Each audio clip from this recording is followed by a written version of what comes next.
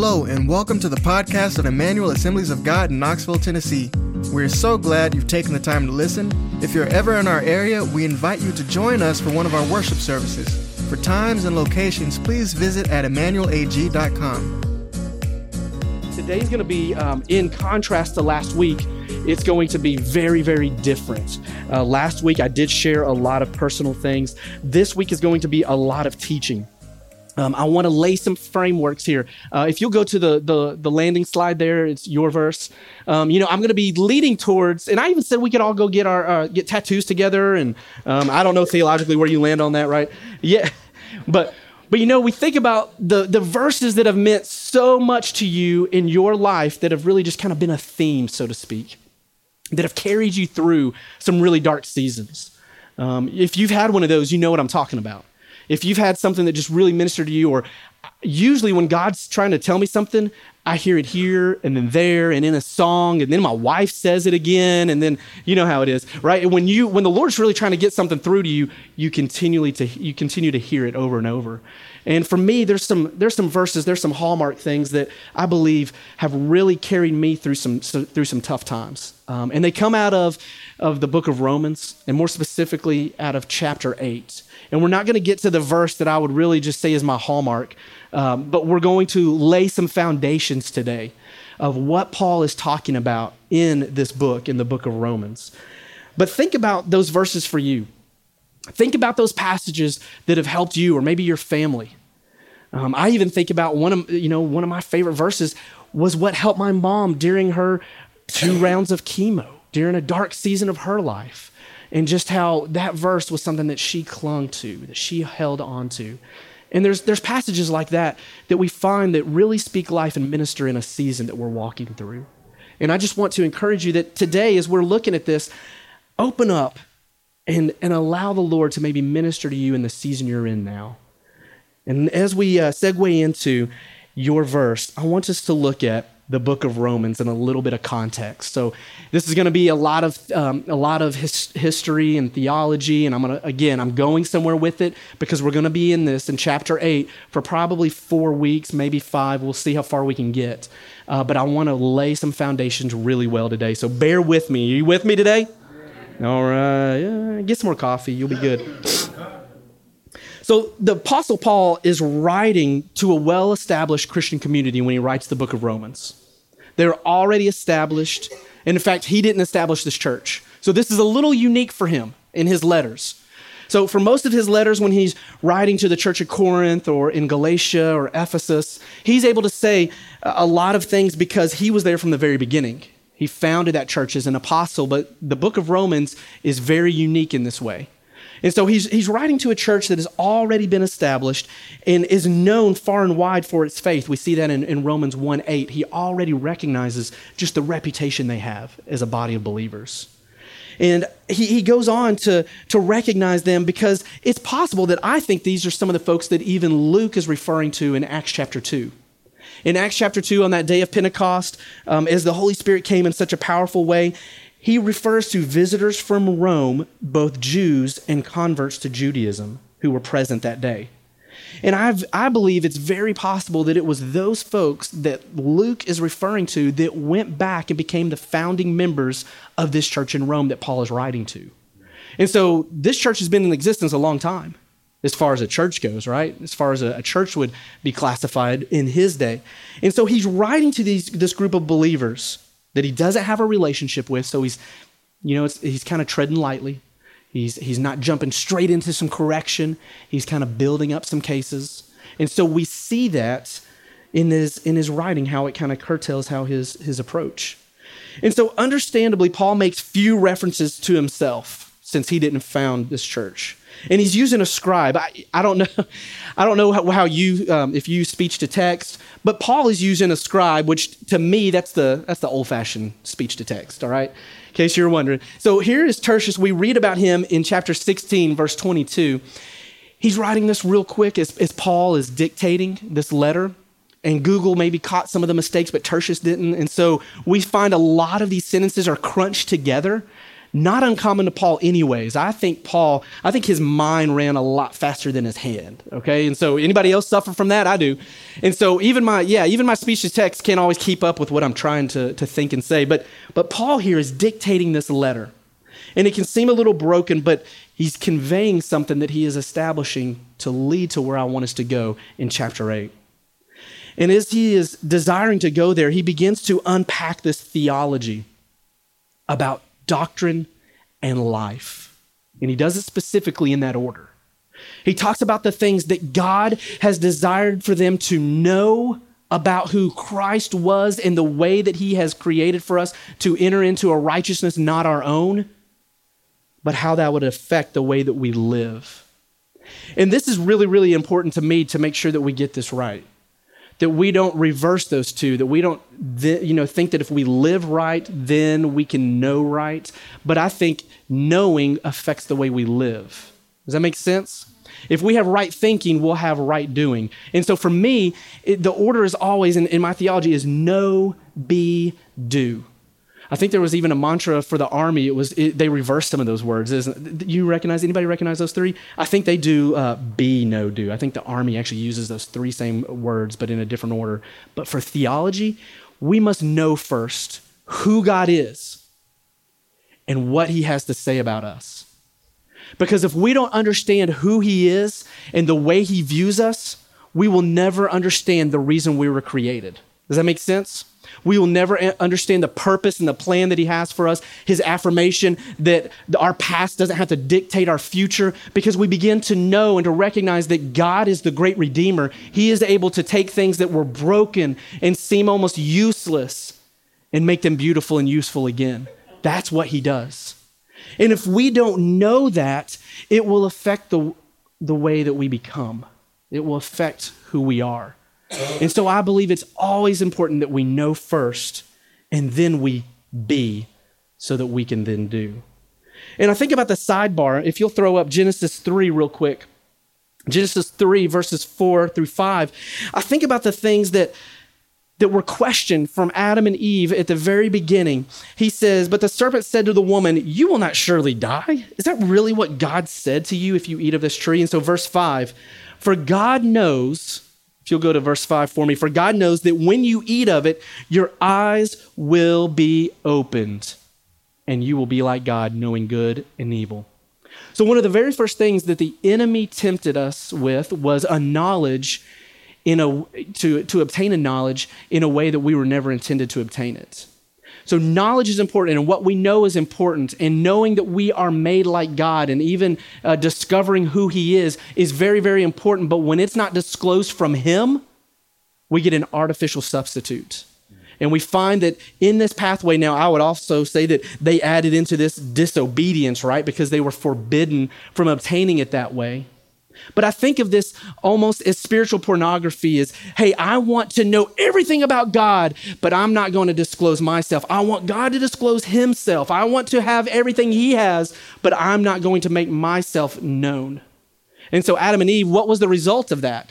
The shame, the guilt, and then the hiding, right? They couldn't help but cover themselves after they had been awakened to everything that there was to know, both good and evil. They were never intended to obtain it that way. They were never intended to, even if they were going to find out these things, even if it was going to be discovered in their life, they were to find that out from fellowship with God himself, not through something that they were not to partake of in this way. And so the serpent, he immediately dangles this carrot of knowledge in front of them.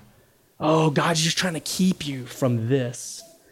And knowledge is power. Knowledge is important. We need to grow in knowing God, but it must be a revelation of his spirit and not something that we see man-made fabricating. How many of you recognize that even the New Testament calls, there is a wisdom of this world, but it is satanic and of the devil, and there is a wisdom of this world, but then there's a wisdom of God that speaks to things that we know not of, that only the Spirit can enlighten and bring awareness to. And those are the things that the Lord wants to illuminate in our lives, not to eat of this forbidden fruit of the knowledge that we could obtain. Because when we bite of the things that God has for us, the revelations, all of a sudden it unlocks who we are versus causing us to hide it away again. That is key, because as soon as we begin to know God, and this is what Paul is trying to do, like, Michael, you're really going down a long rabbit trail. I am. Because of why Paul is laying such a foundation of right knowledge with those in Rome is so that it unlocks right beings inside of them, that they recognize who they are in Christ, so that you recognize who you are in him, so that I begin to live a life full and in freedom that he intended us to, but we have to know properly. And so then we begin to know, we begin to be, and then we can do. And so many circles I grew up in, especially in my teenage years, it was very focused on what we did. And I tell you what, I feel like a lot of youth ministry in general is focused on what teenagers are doing, right? We preach culturally, we preach on don't do this, don't do that, do this. But we don't start with knowing God, finding out who he is and who he created us to be. We jump straight to the doing. And I think this is just, you see it in, Christian t-shirts and posters. I mean, it's in what we market to teenagers of what you should be, what you should do with your life, what you should not do.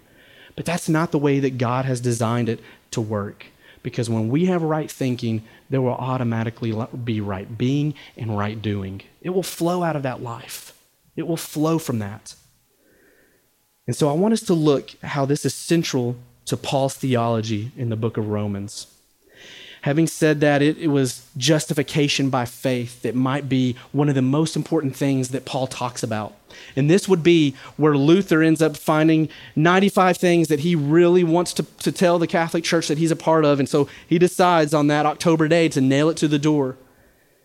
And justification being one of the primary things there, because there was an understanding even in early Christianity that Paul is having to make sure is established and clear that we are justified by faith, that you today cannot earn God's love. You cannot work for God's grace. It doesn't work that way. But instead, it is still a free gift that we accept, but it has ramifications in our lives. It transforms who we are, but we cannot earn it. And so some would say that justification by faith is a central theme, and others would say, no, it's life in Christ. These are two of the key topics that Paul talks about. It's justification by faith. It's life in Christ. It's knowing him. It's what it means to be in him. And I would say that these aren't mutually exclusive, but they should be taken together. And so we see this, that without justification, there can be no life in Christ. This is what we see in Romans 5:18. And such life in turn confirms the reality of justification, that we have been made right before God. God's righteousness then must be reckoned with both sinner and saint. And so Paul lays this foundation as he begins to write. He begins to lay the foundation as he is writing a mostly Gentile Christian audience with some Jewish Christians as well in their midst. And he's writing to them and he's leveling the playing field. And so just imagine you're writing to people who already think they're superior to God's promises. Some feel like they've come in on the coattails of someone else. And here he is, he's laying this foundation of saying, no, whether you had the law or you didn't, we all need the same grace and justification that Jesus has provided for us. And so he levels this playing field, and he spends the first few chapters kind of escalating to where I want us to go in chapter 8.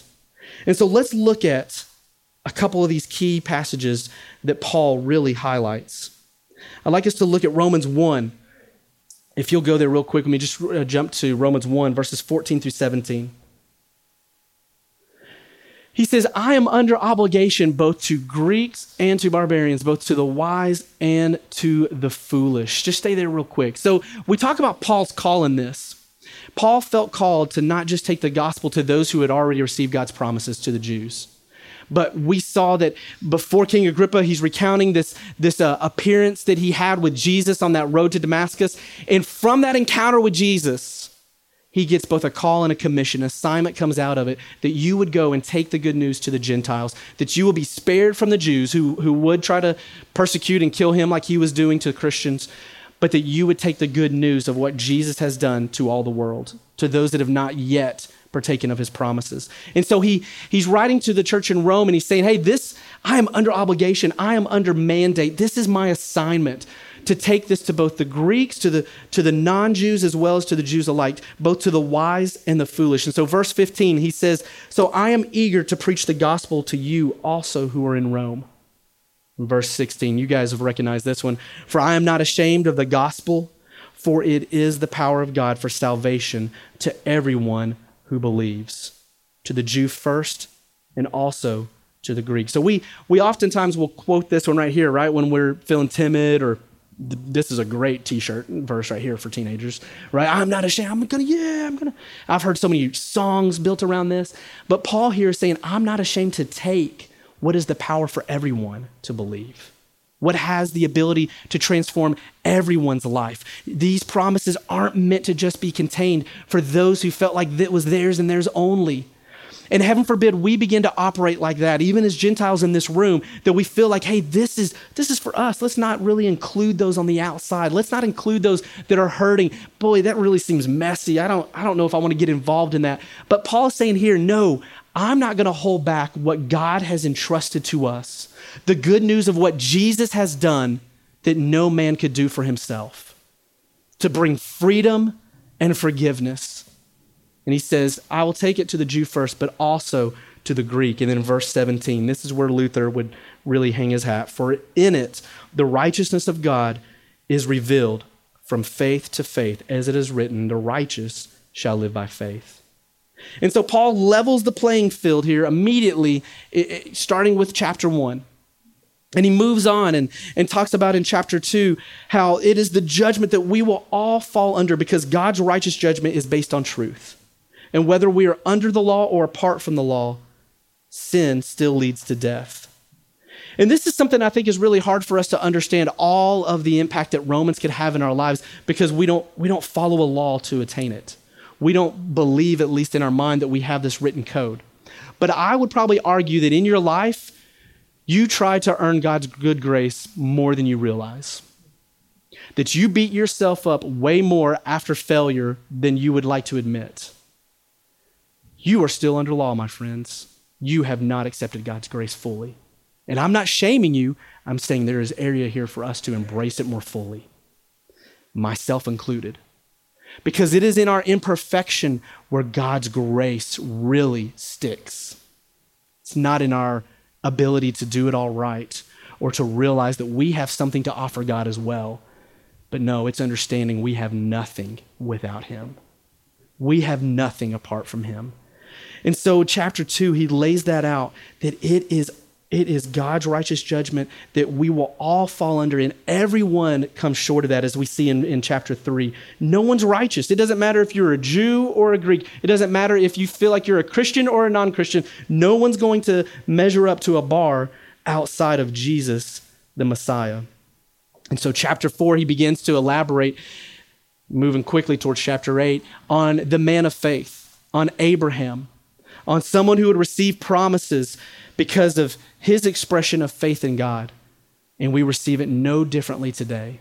And that's what Paul would say is another layer of these foundations for the church to know and to understand. I am not ashamed because the good news is for us all. I am not ashamed because the righteous will live by faith. They will not earn it. It will be something that they place in the one who has already paid the price for us all. In chapter 5, peace and hope with God the Father because of the work Christ has done. We now can receive this through that faith. Because just as sin entered the world through that one man, Adam, so the second Adam would have a greater effect, providing abundant grace and a gift of righteousness to us all. And I think we're very attuned to the impact of the first Adam, aren't we? We're very aware of what Adam has done to our world. We're very aware that sickness and death and struggle and even, we even hear that childbearing, all this pain that we live in this world with, we're very aware of the side effects of the first Adam. But they pale in comparison to the side effects of the second Adam, of what Christ has done for us. What if we decided to be more aware as we live life in the Spirit, which is where Paul is leading this letter to the Romans, is if look at what has been done, but look at what is so much greater. look at the promises of God in our lives that he has unlocked. As Peter would say, that now you can partake of a divine nature because of what Jesus has done for us. The side effects of sin pale in comparison to the side effects of salvation. It is so much greater. God wants us, and I was thinking about it this morning, so many of the assignments I've found in my life, especially, have you ever been in a season where you know you're where you're supposed to be, but you're just really struggling to be there? You know what I mean? Like, I know I'm where I'm supposed to be, but man, I'm just not embracing it well. And then so you begin to question if you're really supposed to be there, and everything that happens that could happen wrong plays into why you shouldn't be there, but you don't feel released to get out of there because you're supposed to be there. A lot of it has to do with perspective, right? And as we were worshiping this morning, I was just kind of meditating on that. I was just talking about the assignments in our lives and in my life, that a lot of my rhythm in it has to do with just my perspective of why I'm there, of that God has me there, of being able to say, this is where you had me locked in, Lord. This is where you want me to be. And I have no idea why I just mentioned that. I don't even know what we're talking about that it fits.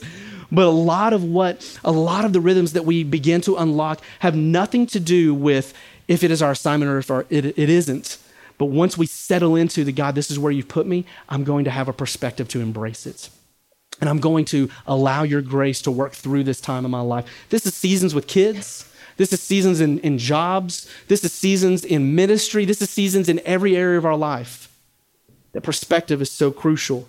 And so we see that from shifting this abundant grace that he's unlocked with this second Adam, the overshadowing, the perspective we have on salvation, if we focused on what the second Adam had done, that's where I was headed. If we focus more on what Jesus had done versus what sin has done, how much greater would it be in our lives?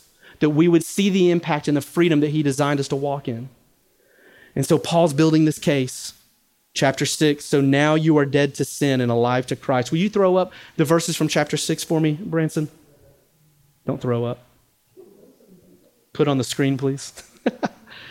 Verse 5, it says, for if we have been united with him in a death like his, we shall also certainly be united with him in a resurrection like his. And this is very much a Pauline theme. You see this in his writings to the Philippians about how he is pressing on. He wants to take hold of that for which Christ Jesus has taken hold of him, to somehow know the fellowship of his sufferings so that he could also know the resurrection of his new life. And so there's this theme here that if we have been united with him in his death, because how many of you know the things in our life, there's some stuff that needs to be put to death.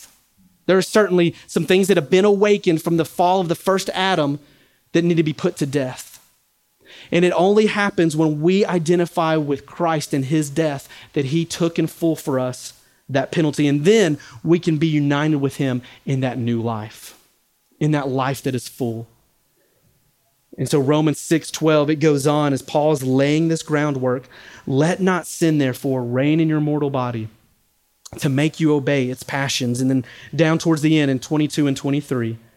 But now that you have been set free from sin and have become slaves of God, the fruit you get leads to sanctification, and its end is eternal life. Let me stop right there real quick. This right here is talking about sanctification. This is a mix of your being and your doing.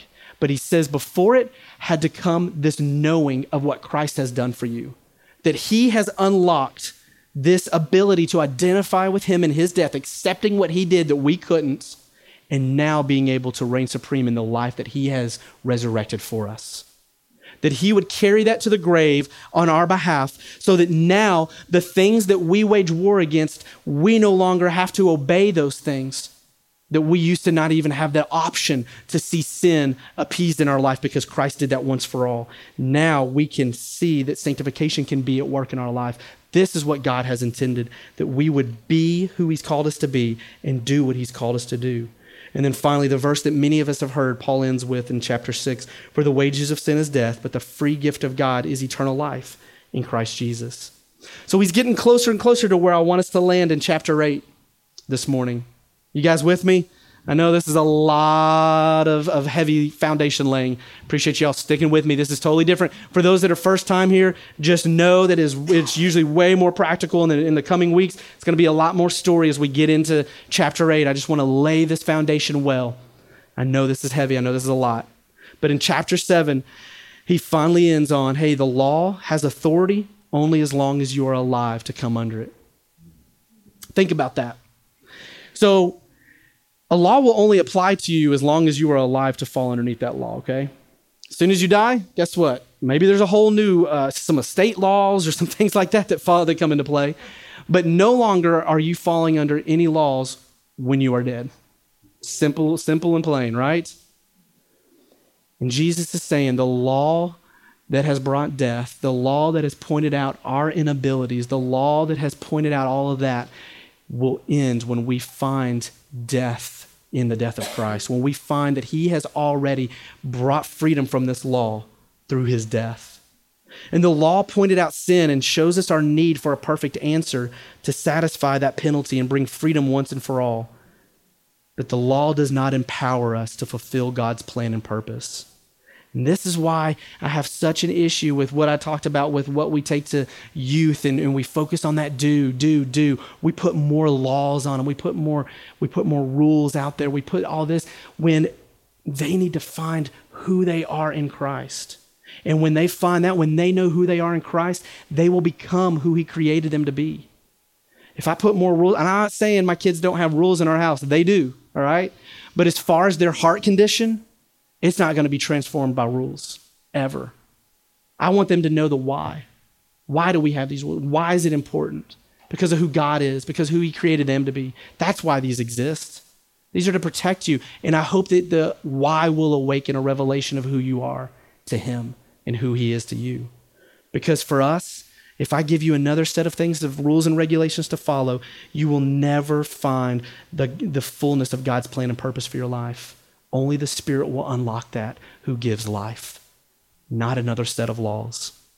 And so he ends right there in chapter 7, verse 25. I love this. If you'll throw that up there. It says, thanks be to God. And this is the ending, the thanks be to God through Jesus Christ our Lord. I don't know if you remember what Paul has just kind of bounced back and forth. I do the things I don't want to do, and I don't do the things I do want to do. And he's struggling within himself, it seems almost, of fulfilling what God has called him to, but yet still being locked in this sinful flesh. It seems like he is still kind of struggling within himself. And he says, who will set us free from this struggle? And he ends here, thanks be to God through Jesus Christ our Lord. I can see myself. So then I myself serve the law of God. He can see himself serving the law of God with my mind, but my flesh, I serve the law of sin. And so he sees this struggle. And he's like, who will set us free from this? And that's where we end in Romans 8, where we're going to pick up for just a couple of verses this morning. Romans 8, verses 1 through 4 is going to be how far I think we'll get today. This is going to be like a James series right here, where we're going to be in it for like 9-10 weeks, aren't we, in one chapter? Mark. The book of Mark. We were in that for years. Oh, help us, Lord. Take another drink.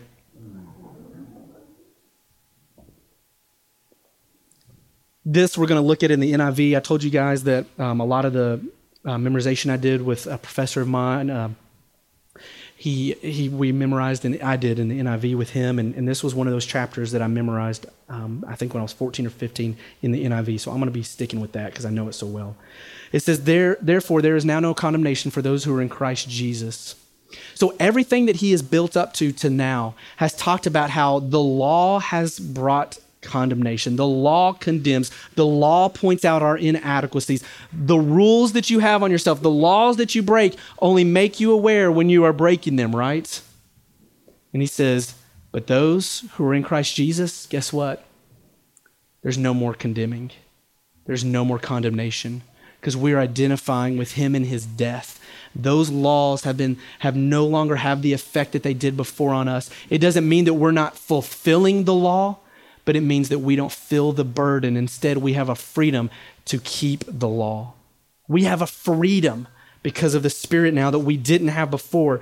And he says in verse 2, he says, because through Christ Jesus, the law of the Spirit who gives life has set you free from the law of sin and death.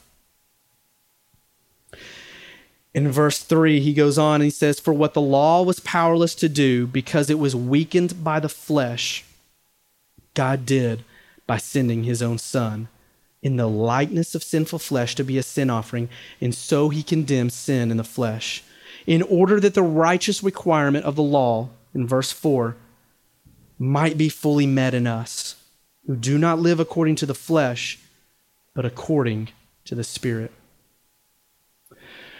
My ability to be able to follow God isn't based on some laws and rules and regulations that I fall under. My ability to fulfill what God has for my life comes through the empowerment that he gives us through his Spirit, that he has unlocked a newness of life. He has made a way by satisfying what sin was going to bring about, death. And he has opened up a newness that we can experience because of the resurrection we can partake in our spirits and our souls today. And we will experience that for all eternity. That even our mortal bodies will be touched by the power of that. That they themselves won't be able to contain what God has put inside of us through his Spirit. But they themselves will be awakened when he comes back so that we meet him in the sky and we will have an eternal reign and rule with him, rejoicing in his kingdom forevermore. That is all a result of what he has done to obliterate the condemnation and the shame and the guilt that we have felt under the law and have now through the life of the Spirit that he has unlocked. And so I look at this overview of chapter 8 and where is Paul headed with this? He gathers up so many various strands of thought of what he has just laid down as a foundation of both justification, that we can have freedom from the penalty of sin. That there is now no more condemnation. We are not to find judgment, but rather justification, that we are righteous in him. That we can also experience sanctification and united all of these things together, that we can be transformed and live this life to the full through the power of the Spirit as he brings them together through the glorification of Christ. How he would exalt him through that resurrection and glorify him forever. This is what we partake of in him. This is what our kids right now apparently are partaking of on the stairs.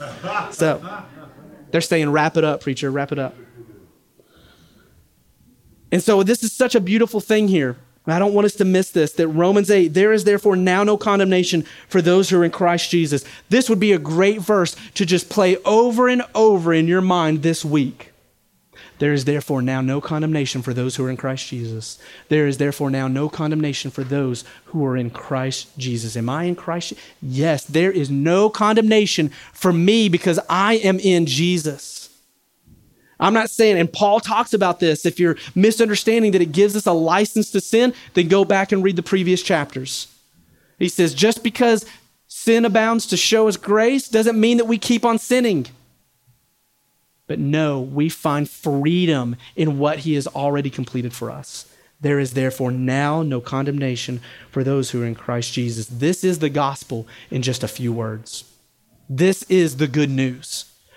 You are no longer condemned because you are in Christ. You will no longer be subject to a judgment that will be eternal because of the life that he brings instead, that we will taste for all eternity. This is the answer to the condemnation that is spoken of in chapter 5, verse 18. It says this. I think I have it back there, Branson, if you'll throw up Romans 5:18. It says, consequently, just as one trespass resulted in condemnation for all people, so also one righteous act resulted in justification and life for all people. This is what he's saying that we can taste and see and know now. This is what we weren't privy to before the work of Jesus.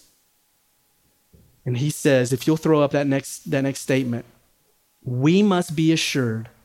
This is this isn't scripture, this is just a thought. We must be assured of acceptance with God before we can grow in grace and conformity to look like him. We must know who he says we are before we can be and do who he says we are called to be and what we are called to do. Unlocking this, remember as we started our vision, I talked about how From Ephesians 1, Paul prays over the church in Ephesus, and he says, oh, I pray that you would have the spirit of wisdom and revelation that would unlock your knowledge of Jesus, that you would know him better. And here, I believe that we must have this assurance that we have with God, that we are accepted before we can ever be transformed. My kids are going to have a real hard time living in a house where they don't feel secure and safe and accepted. They're going to have a hard time feeling that when they leave my home, that my daughter is a 10-year-old, that if she doesn't feel accepted right now by her dad, she's going to have a hard time accepting my grace when she fails. Because she's going to see that, oh man, I'm only correcting her. I'm only pointing out what she does wrong. I'm only pointing out where she hasn't measured up. I'm reminding her of the rules and the law, but never giving her my acceptance and love and grace. If I do that, I will, first of all, ruin my child, right? She will have some serious issues later on. And I hope you'll pitch in and pay for her counseling. And and I'm not a perfect parent as it is. But I recognize that while there are boundaries that I have to create for her safety and security, the best thing I can do is to remind her of her acceptance with me and her love from us for her. Wow. That's the greatest thing I can do for her. And I display that to her mom, and I display that to her siblings, so that she can know that there is security in this house. And I remember talking to a friend of mine. He had raised 7 or 8 kids, and they were all fully functioning kids, right? I mean, none of them were in jail. None of them were, running from the law. None of them, they were 7. Who does that, right? Who has that many kids? And they're all contributing to society in positive ways. And I said, how in the world did you have just such a good run of luck here with all your kids? He said, I had 18 years to create a safe place for them to fail. I had 18 years to create a safe place so that when they didn't get it right, they felt like they could still come back and talk about it and figure it out and get back on their feet and not continue to stay down where they were. Because how many of you know the cycle of the law of failure in our life? It feeds itself, doesn't it? With shame and guilt and condemnation. But if we remove that like Christ has done for us in our relationships, we release such a freedom to experience acceptance and grace and love in an unconditional way.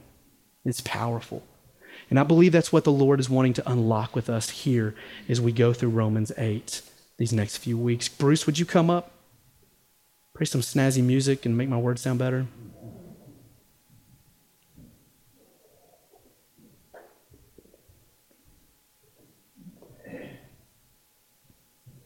We saw that the law, where it was powerless to accomplish what it was sent to do, and I won't get off on a tangent of what I believe. I don't believe Paul is referring to an Old Testament law here per se, but just a life of what nomianism, of living under regulations, of living outside of freedom, but feeling bound to follow something, obligated. I'm so glad my wife doesn't feel obligated to express her love to me.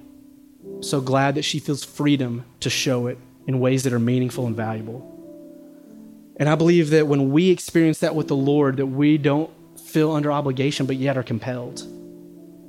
We find that what was powerless was weakened, not because it was powerless in itself, but was weakened by a sinful nature. And we see that in our relationships, and we see it in our relationship with God. But God did this by sending his son in the likeness, not in sinful flesh, but in the likeness of sinful flesh. He became that full offering. He's paid the price.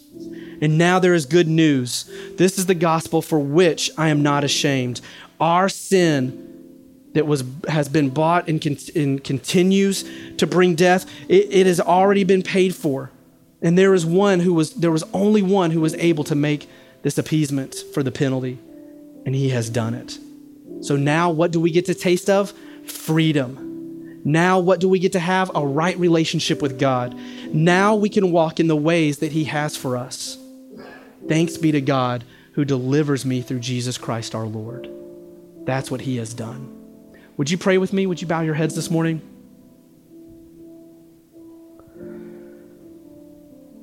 Lord, I am sure with this many folks in a room that there are people that that struggle with accepting your full love and grace for themselves, that struggle with not continually looking to see how they measure up. And though, Lord, we will be able to fulfill what you have called us to do, but not from an idea of unacceptance and rules that we have to live up to, but from freedom and an empowerment through your Spirit.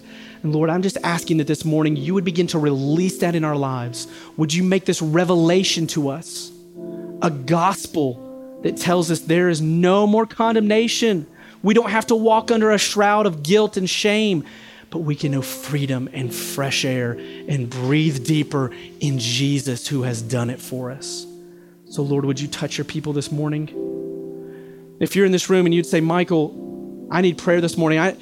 Maybe you need to give your life to the Lord. Maybe you need to experience that righteousness that you haven't before. Or maybe you're walking through a difficult and dark time right now and you just need me to be praying for you this week.